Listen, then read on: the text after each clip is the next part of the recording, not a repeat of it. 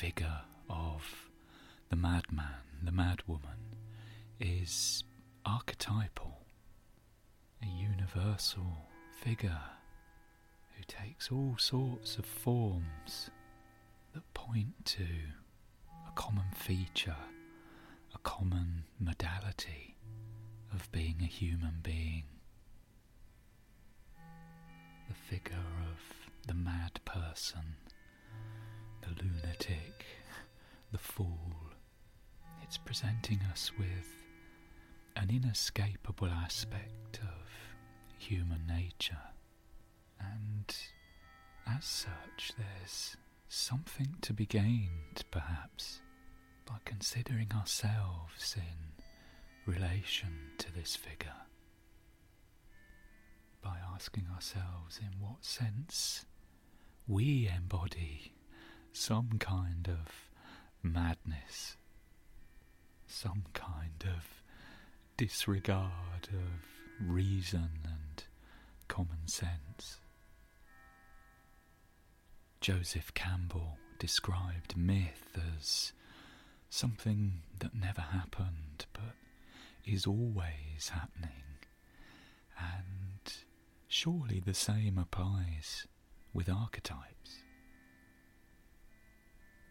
We may never come to completely embody a particular archetype. If we did, then I think we'd be in trouble. Yet those same archetypes are active in all of us to some degree, perhaps, at every moment. So, what is it like when we're mad? One place to look for the answer is in the accounts of people who have experienced periods of psychosis in which they found themselves completely lost from their usual sense of self and everyday experience. Sometimes in these accounts there is a moment, often an indication that the person concerned is starting to recover, when there's a sudden shift in perception that often seems a bit like waking up from a dream. In the year 1812, Spencer Perceval became the only ever British Prime Minister to be assassinated. He had a son, John, on whom, of course, this had a huge effect. And in later life, in the year 1830, when he was 27, he experienced a mental breakdown and was incarcerated in a couple of asylums over a period of about 3 years. Much against the wishes of his family members, he published an account of his experiences. And there's a short passage from this that I wanted to look at. A couple of very tiny incidents that I think cast some light on what it's like when we're mad, and also on what it's like when we wake up from madness. Another day, writes John, old Benevolence, that's the name of one of the other inmates, presented me with a fine nettle in white bloom, which he had gathered in a hedge, and told me it was a green house plant.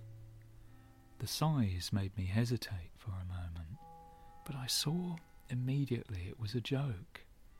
Then my behaviour in the asylum struck me in its true light. The scales fell from my eyes. I knew that I was looked upon as a child.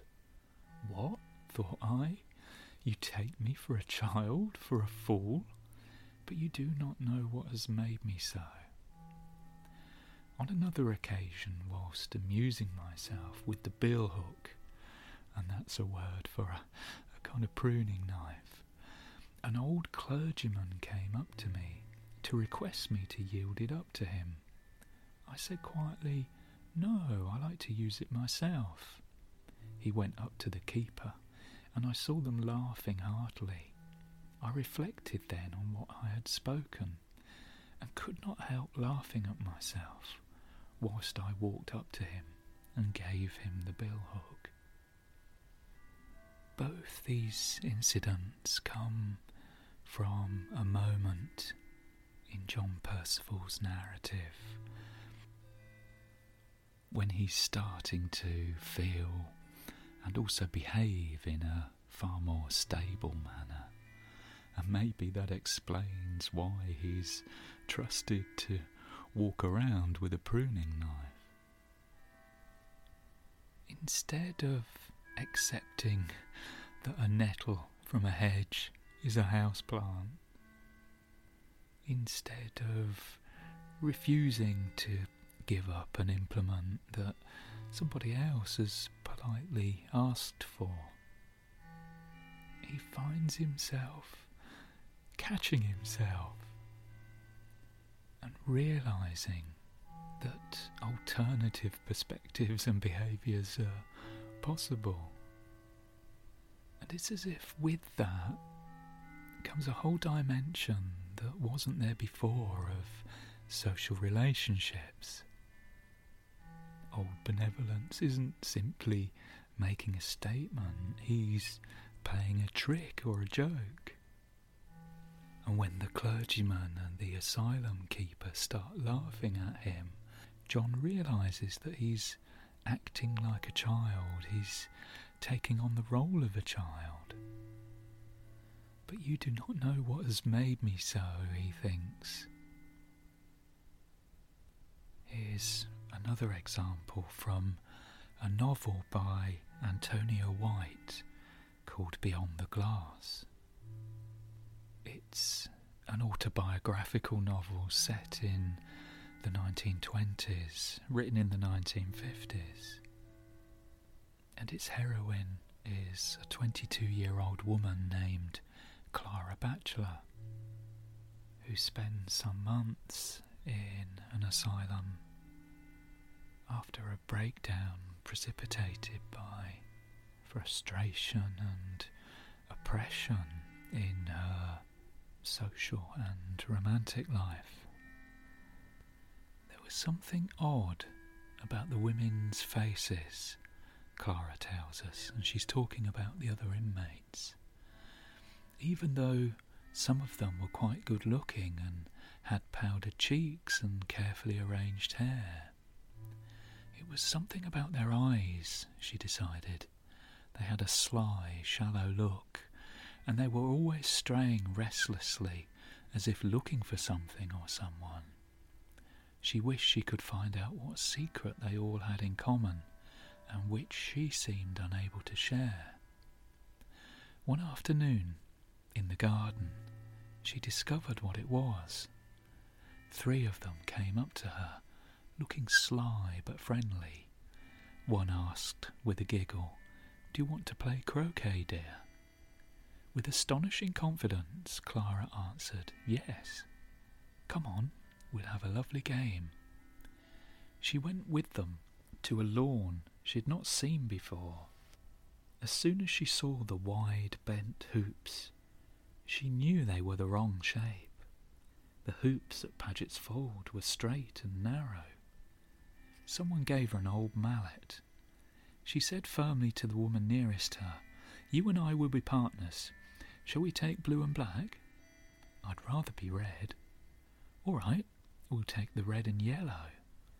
"No, dear. You have blue and I'll have red. I always have red. Up the rebels." In vain, Clara tried to explain the rules of croquet. They had come back with absolute clarity, but it was hopeless. No one could understand. In the end, she left them gaily running about the lawn, hitting any ball that they saw, and usually all playing at once. Her first thought was Alice in Wonderland. They might as well play with hedgehogs and flamingos. But the next moment it came to her. These women were mad. All those women she saw at mealtimes were mad. No wonder she could make no contact with them. She was imprisoned in a place full of mad people. So once again, here in Clara's account, which Antonia White based very much upon her own personal experience, the transition from madness back to her more usual way of perceiving things comes via an understanding, a realization. For Clara, memories of her earlier life have started to return. Things like the rules of croquet and memories of Paget's Fold, the house where she would spend her summer holidays. And with that seems to come a sense of structure and rules and conventions. And it's when she finds it impossible to impart the rules of croquet to the women around her that she realises that they're incapable, because recognising rules implies that we're aware of an external reality. And then following that once again in a rush, that sense of the conventional social world coming back as she realises her position within this social world. A woman among mad women, a woman who has started to awaken from madness.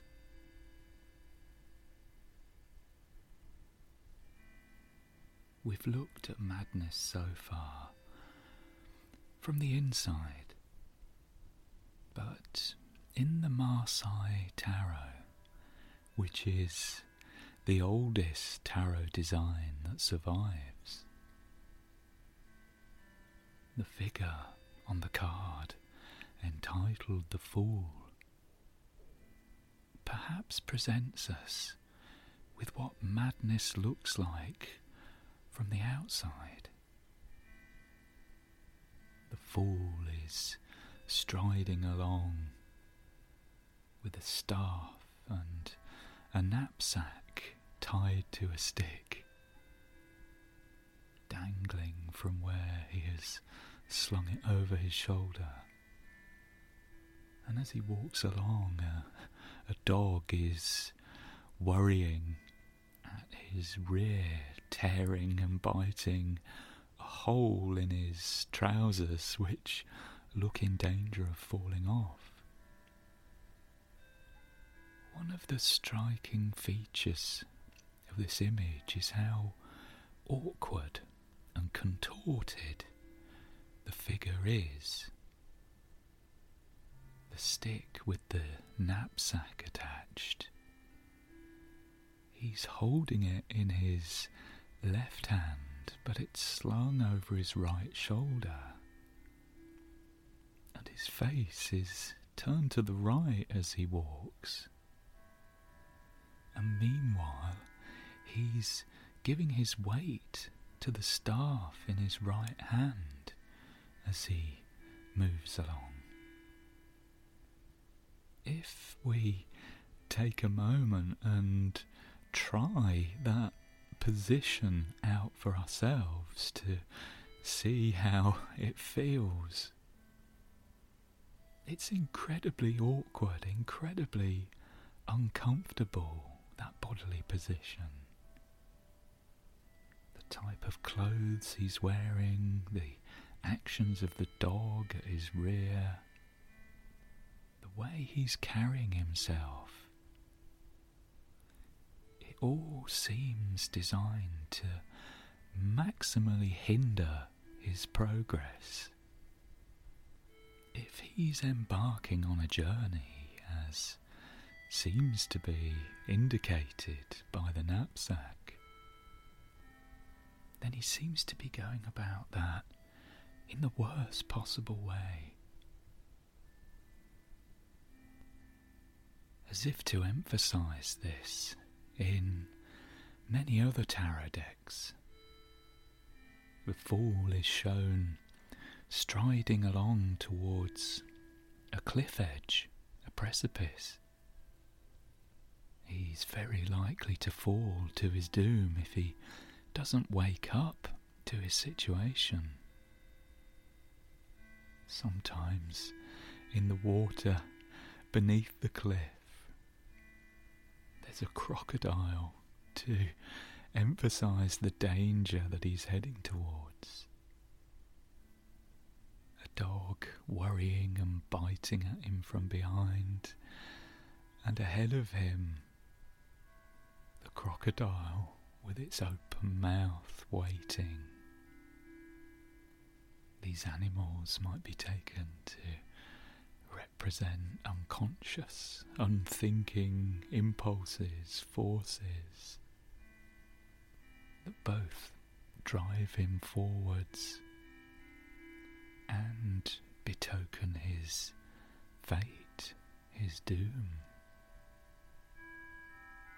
And in between, he makes his way in the most ungainly style on the most ill-begotten journey. Sometimes, in some designs, the Fool is shown as actually falling off the cliff. In my opinion, that goes a bit too far. Madness is a state. Human beings can fall into that state. But as the narratives of John Percival and Clara Batchelor and countless others besides demonstrate, it's also a state from which it's possible to emerge through an act of understanding, of realization. Without madness, without the recognition of madness, there can be no arrival at that realization. What becomes apparent here is the inextricable link between madness and wisdom. It can almost start to seem as if the purpose of madness is to offer the opportunity of waking up from itself.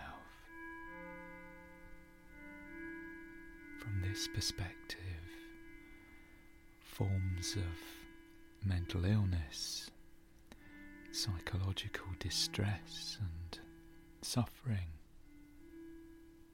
are signals, a way of being in which maybe the soul is attempting to incubate some kind of necessary understanding, realization, awakening. Maybe it's a lot easier for others around us to see how we're hobbling along through life in a awkward, contorted kind of way, heading obliviously in the wrong direction towards nothing good. But to ourselves, in that state of madness, it's like we're in a dream. And in a dream, even the most absurd and incongruous things that we would immediately recognise and reject as nonsense if we were awake. Instead, we look on them and tolerate them as if they were perfectly acceptable. How do we awaken from that dream? It would be nice to think that just recognising the dream isn't rational would be enough to end it.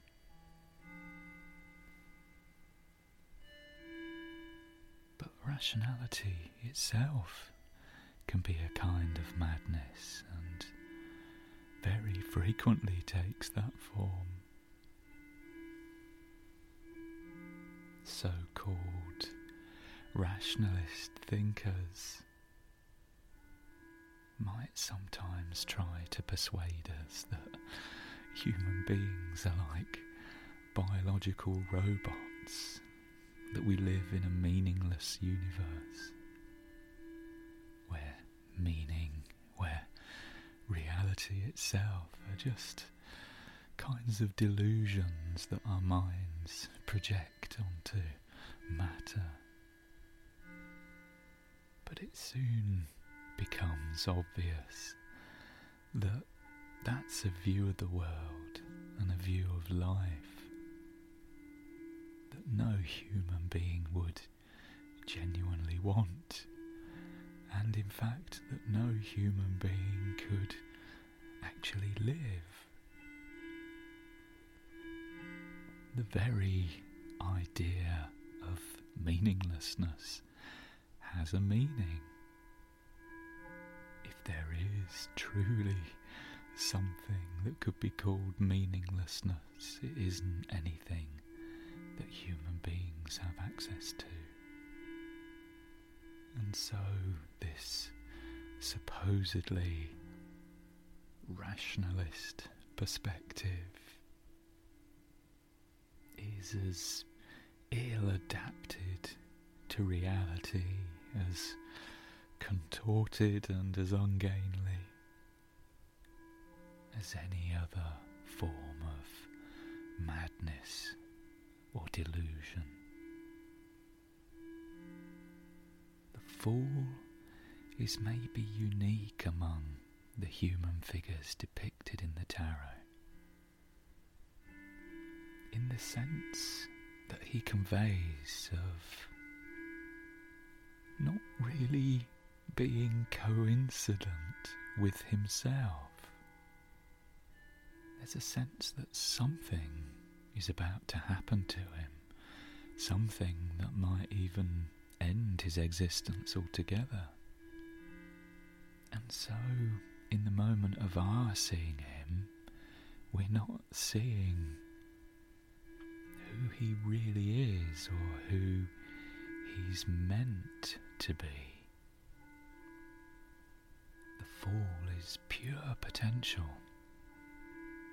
In his situation, all it will take is some kind of realization, some kind of understanding, for him to become someone else entirely. It's for this reason, maybe, the lack of a fixed identity, that of all the major arcana cards, the fool has no number, or is given the symbol for 0.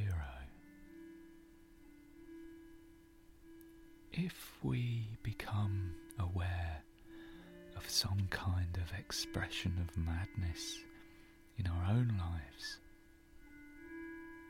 then the way to awaken into wisdom from the absurdity of that dream is neither rationality nor the doubling down,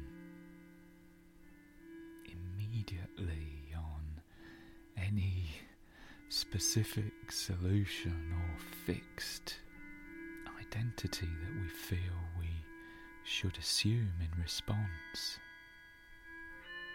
The challenge, perhaps, is to keep that sense of potentiality in play, that sense of the possibility of becoming something other. We're going to need time and space if we're going to find a new kind of identity that can enable us to fit into and connect with the world in a more comfortable, better adapted way. The idea of an asylum is to provide the opportunity for someone who can't deal with the world to take some time away from it and hopefully somehow find the resources whereby they can. This is the challenge we face when we uncover our own madness. Sometimes the course our madness leads us along is towards self-destruction. How can we provide some kind of asylum for ourselves if we're doing things that are harmful? Sometimes that just simply has to be stopped before there's any hope of finding some constructive respite from the world. And often, very often, external circumstances will be making demands, requiring that we act in order to keep ourselves and others safe. This can limit our options and maybe shut down to some extent that sense of potential which the Fool in the Tarot shows us is essential for self-transformation. Times of crisis are probably less likely to offer opportunities for awakening from madness, but more likely to compound the kinds of constrictions that lead us into it. The anonymous author of Meditations on the Tarot writes, "The Fool has a double meaning. Indeed, it can be understood in two different ways, as a model and as a warning at the same time. For on the one hand, it teaches the freedom of transcendental consciousness elevated above the things of this world, and on the other hand, it clearly presents a very impressive warning of the peril that this elevation comprises: lack of concern, inadequacy, irresponsibility and ridicule. In a word, madness." Anonymous highlights the double-edged nature of madness here by placing us out of line with reality. It offers the potential of renegotiating that relationship with reality all over again, the possibility of regaining a new identity, a new way of being, better connected to reality than the old one, hopefully. Yet, at the same time, being out of line with reality presents obvious dangers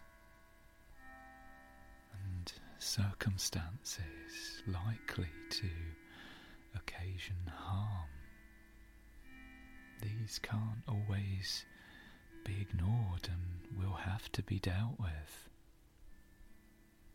in that case, we have to do whatever's necessary to create for ourselves and others as much safety as we can, which hopefully might form a basis for that sense of asylum that maybe every journey